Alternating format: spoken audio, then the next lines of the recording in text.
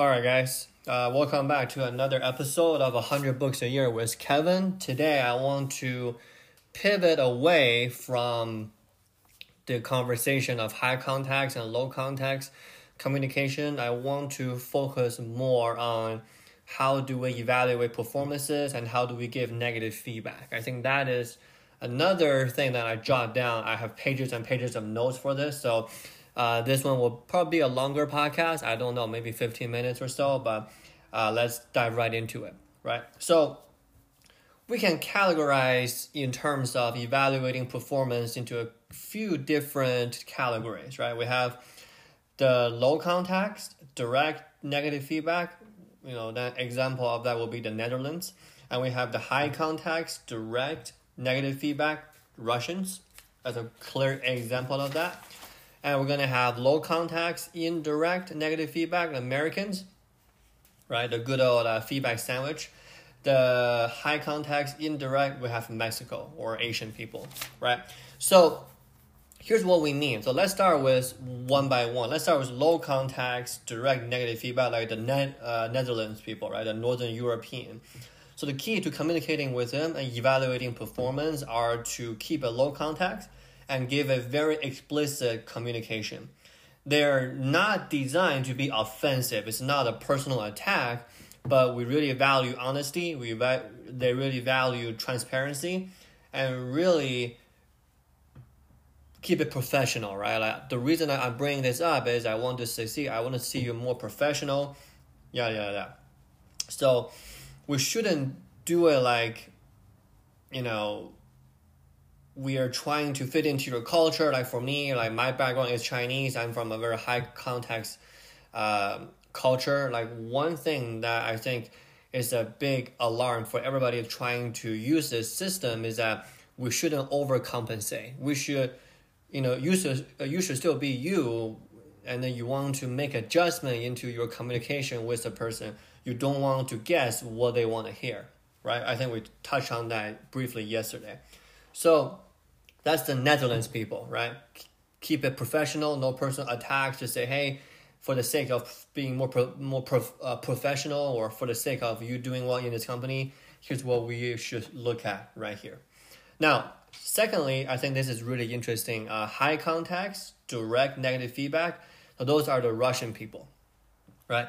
With Russia, it's actually very common for you to walk on the street and get criticized for your fashion choices or for your behaviors, because that's their culture, right? They openly criticize even strangers on the street, and then when the boss talks with an employee, they're very, very frank about it, right?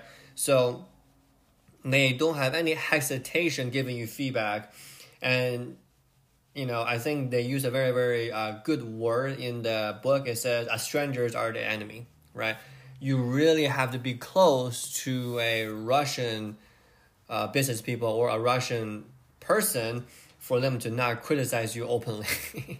I think that's really interesting, right? So dealing with high context, direct feedback, I think most of the times you just have to take it and really figure out what they're after and then kind of go from there, right? Now, number 3, this is one that I think are the most interesting. I've been living in the US for the last 10 years. When we have the low context, indirect negative feedback, that is the through and through American way, right? Low context, and we don't give you direct feedback. So, people are talking about a feedback sandwich, right? So you have a burger, whatever, and then you have the 2 buns, right? The bread part, that's the positive praises, and then the negative praises are in the middle, right? A feedback sandwich. Well, I used it before, and then, to be honest, I didn't really care for it. But from the Europeans' perspective, Americans' view on giving feedback or evaluating performances are false and confusing. That's what they put in the book. I think are really interesting because from the European perspective, they are such a straight shooters in the sense that they see positive feedback are fake, right? Like if you give me 2 positive feedbacks and you have 1 negative in there, then do you really mean your positive feedback? Do you really mean when you're praising me? who knows, right? I think Dutch people in particularly, like, they rarely use the word excellent, right? And then they see okay as a very, very neutral neutral way to praise somebody. Well, in like America, everybody is using excellent, oh, perfect, right? Oh, good, right? Even good, like kind of like in American culture means okay, right? So when people say that's okay, that's one of the things that I first learned when I came to the U.S. is when people say that's okay. In the beginning, I thought they're like, gonna go with me maybe to get ice cream or something or get coffee. No, like that's okay means no, right? But they just don't want to say no to your face, and then they say that's okay, right? So that is the thing that I have learned, because I just remember that I had to learn that, is that when people say they're okay in America, they're not okay, right? So dealing with low context indirect feedback, it's just very, very convoluted, kind of like hard to process. The thing is we still want to be explicit, talk in a low context way with negative and positive feedback. And what's really important is balancing it out, right?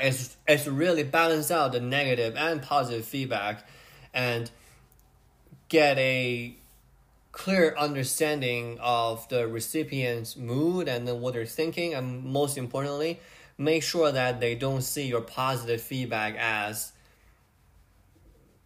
if like you say it but you don't mean it kind of a situation, right? And we want to really want to make sure that you frame your behavior in a cultural terms, right? So that's actually really interesting as well.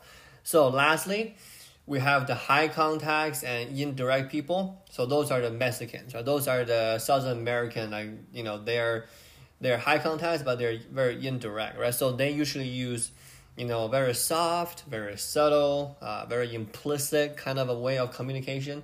And they never give feedbacks in front of the group. And then they usually blur the message. They usually, use camouflage, right? Like I think Asian culture, we do that as well.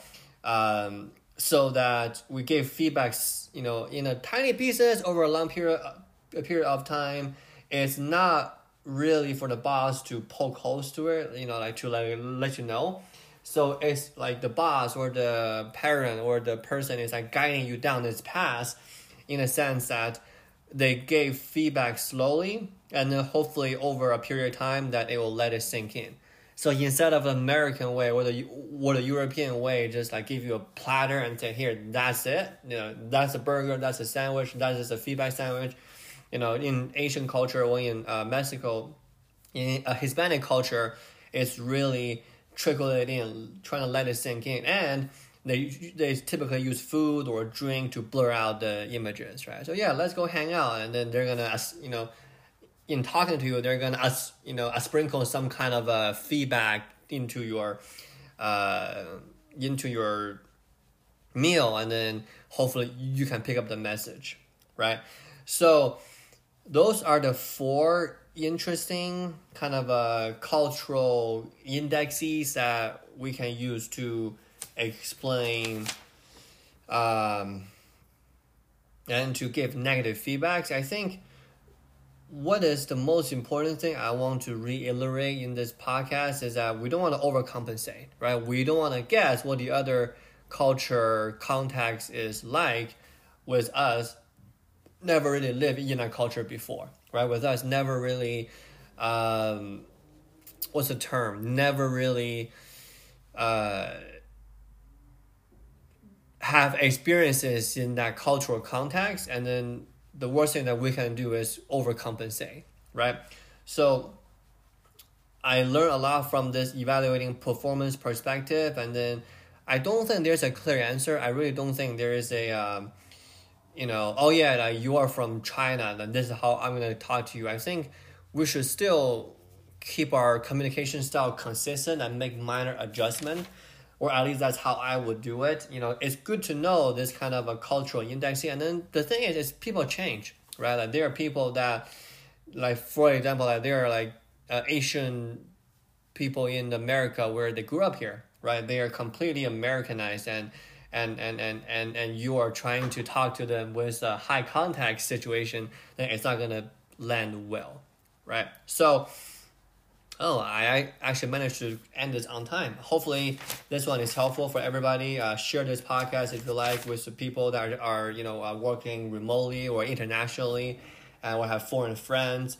And let me know what you guys think. I think this is really fun topics. And tomorrow we're gonna dive into more of a persuasion in a communication, and maybe a little bit more holistic thinking. All right, guys. This is Kevin signing off. Have a good one.